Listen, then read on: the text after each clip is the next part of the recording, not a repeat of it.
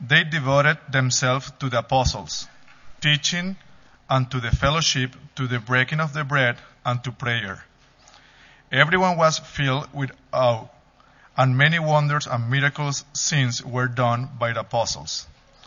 All the believers were together and had everything in common.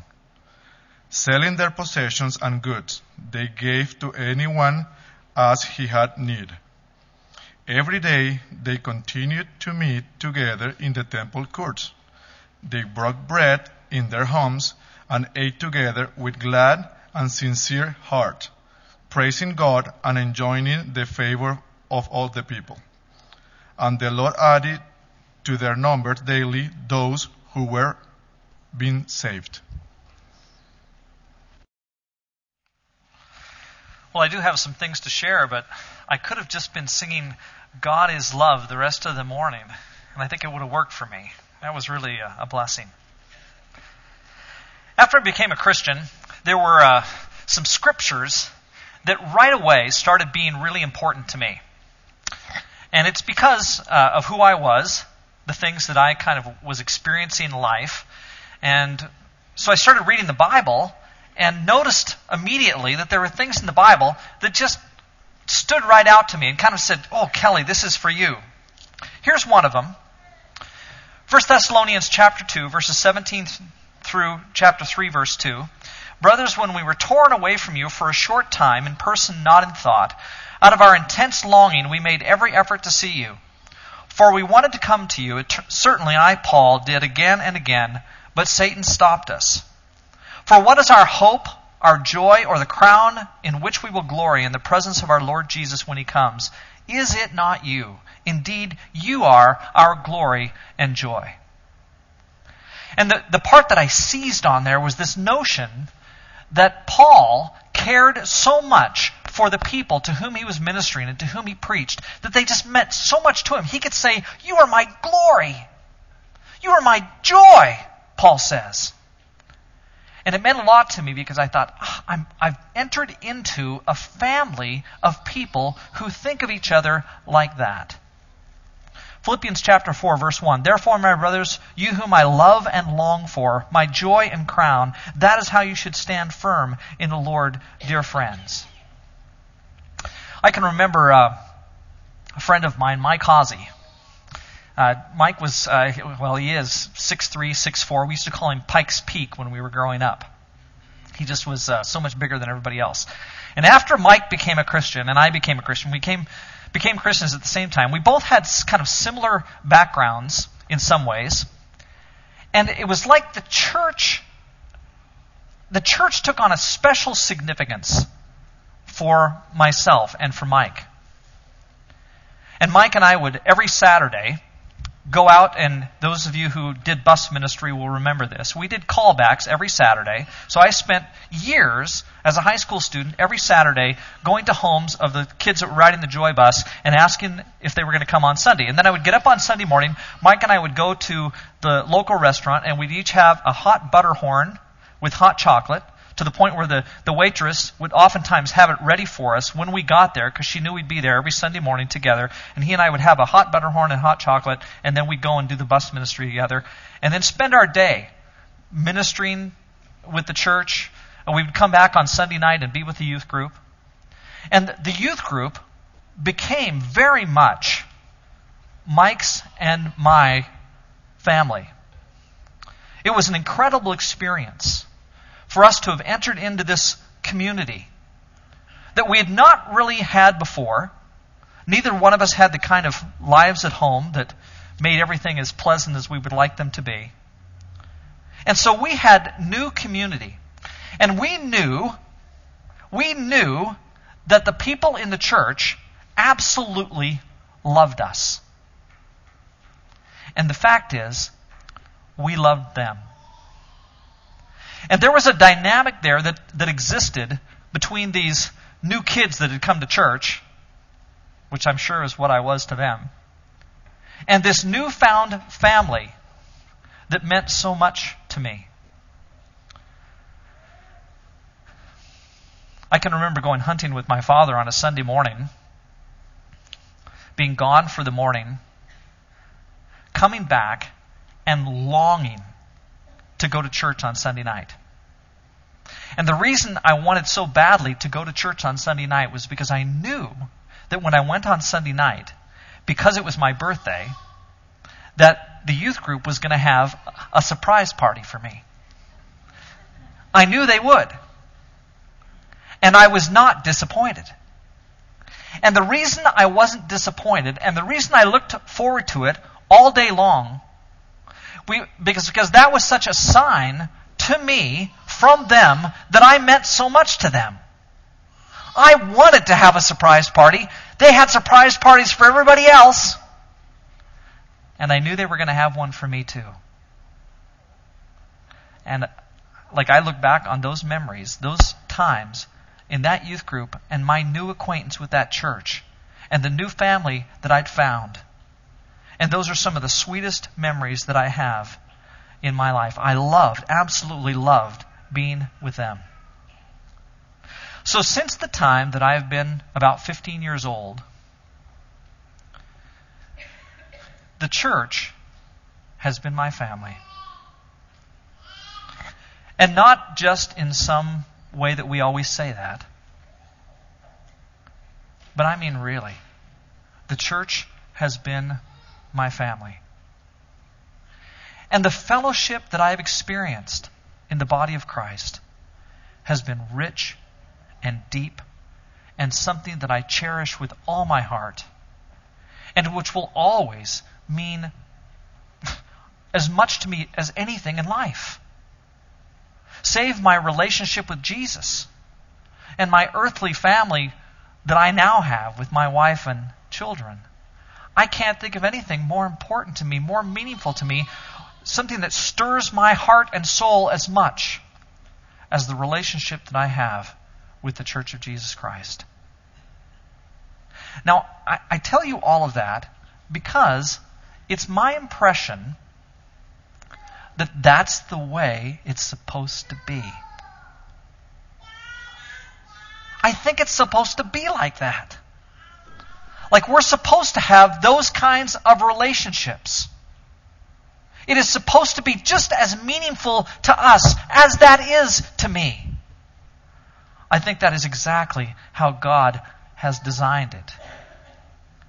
And so I'm grateful for the fact that the church means as much to me as it does, because I think that's a fulfillment of God's vision for what the church is supposed to be in people's lives. And indeed in my life, it is. Steph, you want to come up here, please? I'm bringing Steph up because recently she and I had a chance to go get a coffee together. And she's a student at Alberta Bible College, but also a member here. And in her telling me about her story, it became so obvious to me that she and I shared something together. Because there are things about her life and my life that run very parallel with reference to the relationships that we have with the church. And so I want you, I guess you can go over here to this microphone. If you would just tell everybody just briefly about your relationship with the Grand Prairie Church of Christ and what happened in your life. Okay. Can I move this? Yeah, you can move it. Okay. It won't break. Hi.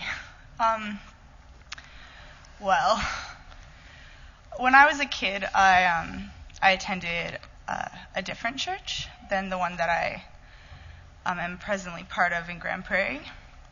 And it was kind of hard for me because my family is not well off. My mom has been on AISH since I was born. She's in a wheelchair.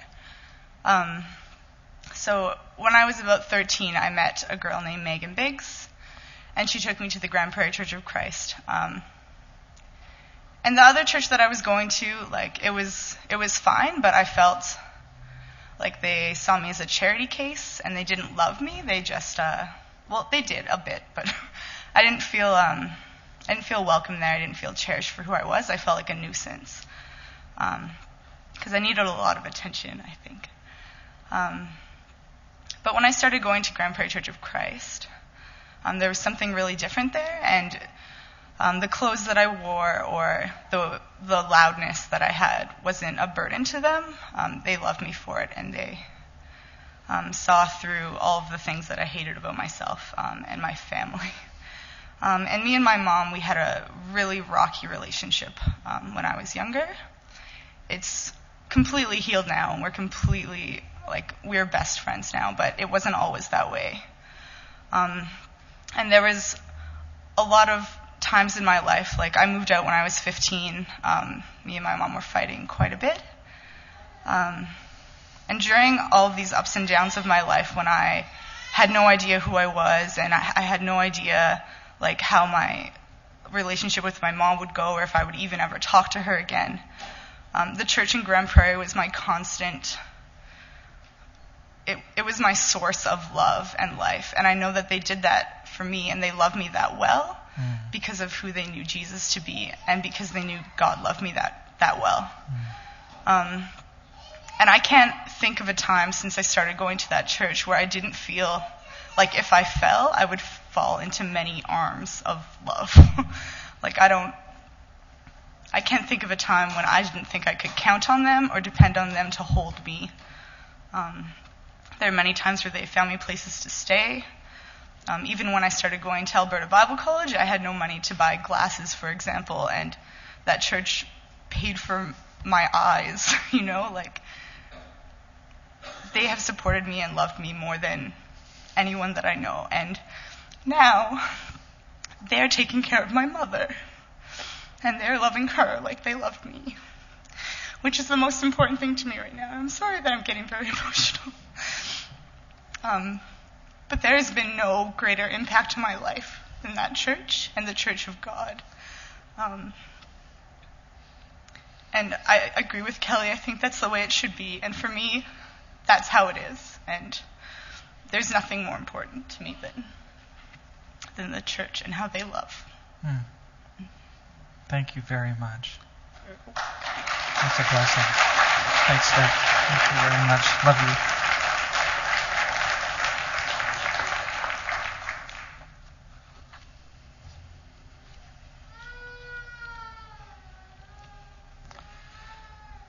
In Acts chapter 2, the passage that we read earlier, that Juan read, it says they devoted themselves to the apostles' teaching, and to the fellowship, and to the breaking of bread, and to prayer.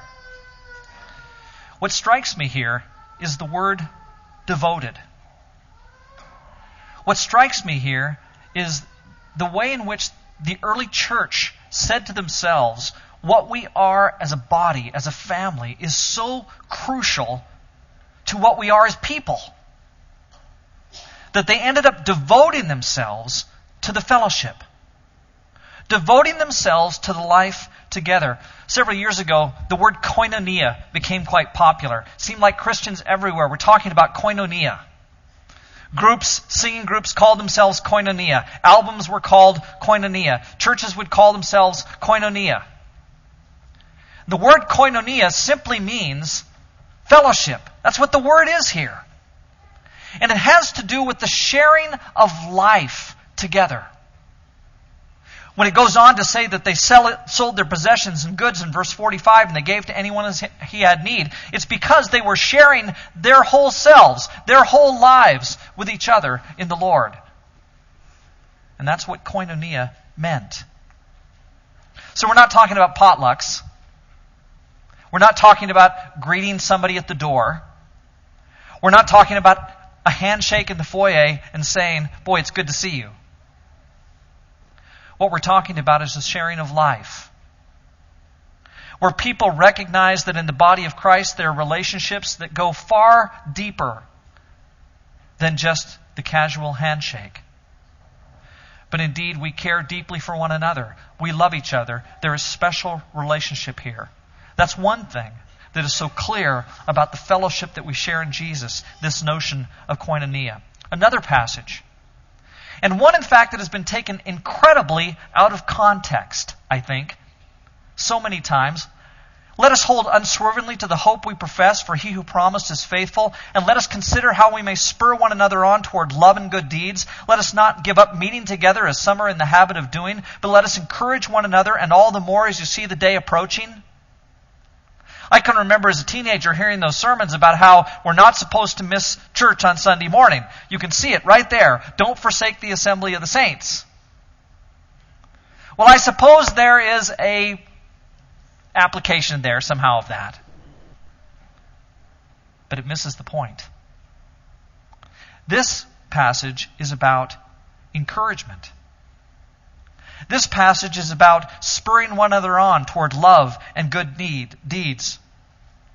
This is about not how we get on together on Sunday morning and worship and make an appearance. This is about people coming together in the Lord and sharing each other's lives and blessing each other with the encouragement and motivation that you find from people who love you and who move you forward, help move you forward in the Lord. So rather than a passage that says, in a negative way, don't miss the assembly, this passage says, make sure that you're there in order to encourage and bless, because the body of Christ needs you. And so we do assemble here, and worship takes place. We participate together in the supper. But one of the really meaningful things that happens is that here on a Sunday morning, we fellowship, or should fellowship and bless each other. It actually pains me that it only happens on Sunday mornings. It actually pains me that usually on a Sunday morning, I get to see each one of you for about 10 seconds, if at all. And there are some times when I greet you, and sometimes you'd walk away from here and I'd never even know you were here. That grieves me and pains me, because fellowship and our relationship in Jesus is supposed to be so much more than that. But we just get together this one time a week and have this kind of fellowship. That's, by the way, one of the reasons why small groups within our congregation are so vital, so crucial. So that it's not just 5 seconds or 10 seconds on Sunday morning or that minute-long conversation. But it's a chance to do more than that and to have the deep kind of fellowship that the New Testament makes so clear is supposed to be part of the church. And then here's a passage that I think maybe is the topper to it all. My prayer, Jesus says just before he goes to the cross, is not for them alone. I pray also for those who will believe in me through their message, that all of them may be one, Father, just as you are in me and I am in you. May they also be in us, so that the world may believe that you've sent me. I have given them the glory that you gave me, that they may be one as we are one. I and them, and you and me. May they be brought to complete unity, to let the world know that you sent me and have loved them, even as you have loved me.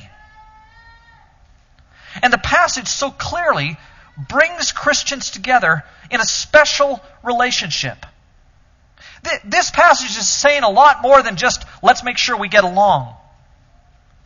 It's saying that. We do need to get along. But it's saying so much more. Because the unity that's called for here is a unity like the unity between Father and Son.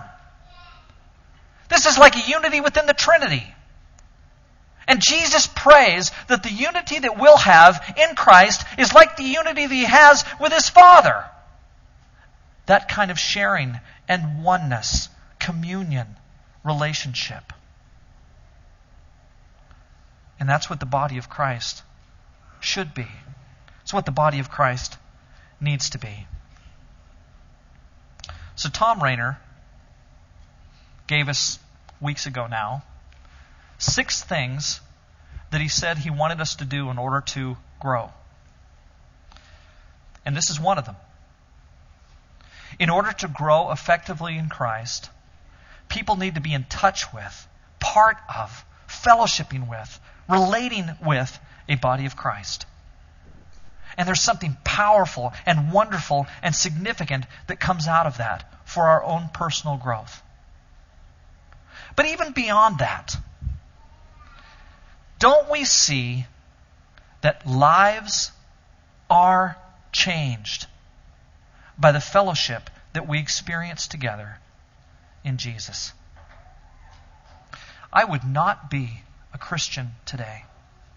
I wouldn't be with the church if the church had not been there for me, ministering to me, accepting me, being brothers and sisters to me.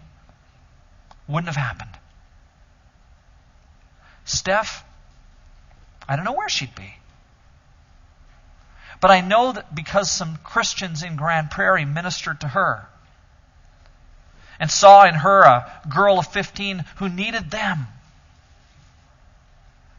and ministered to her, that she today is attending Bible college, preparing to be a Bible translator.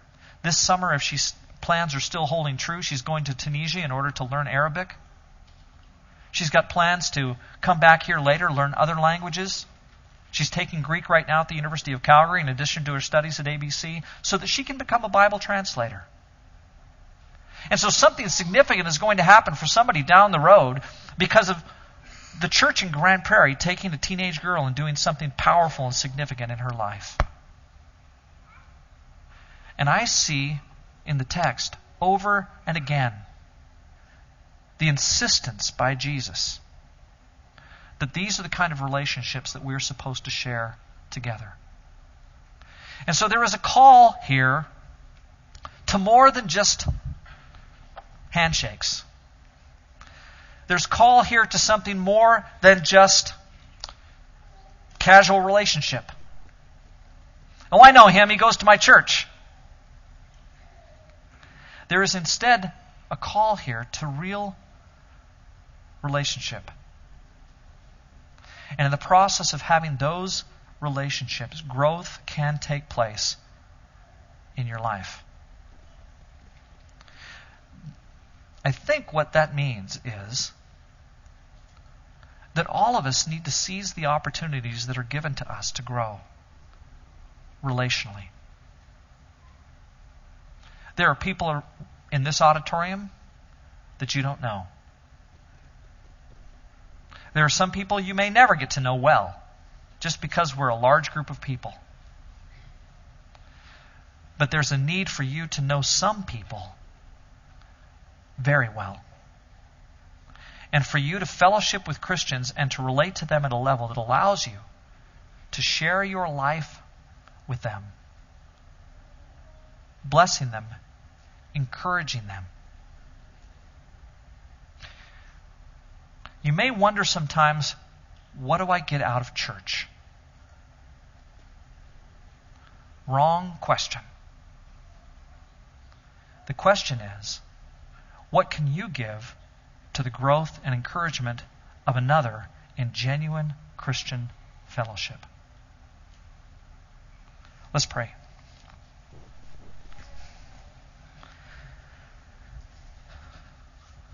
Holy Father, we don't want to be people who are asking, what's in this for me, for us.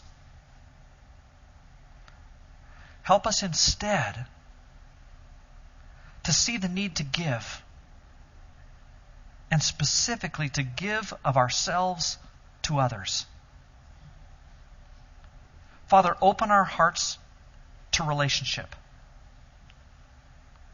Help us see the need to go deeper than we often do with the Christians around us.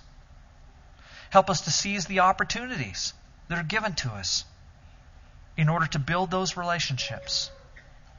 And Father, we look forward to the ways in which you will testify to the world about our love for one another, the way that you'll influence those around us as they see us living a life together in you, and they're impacted by our love.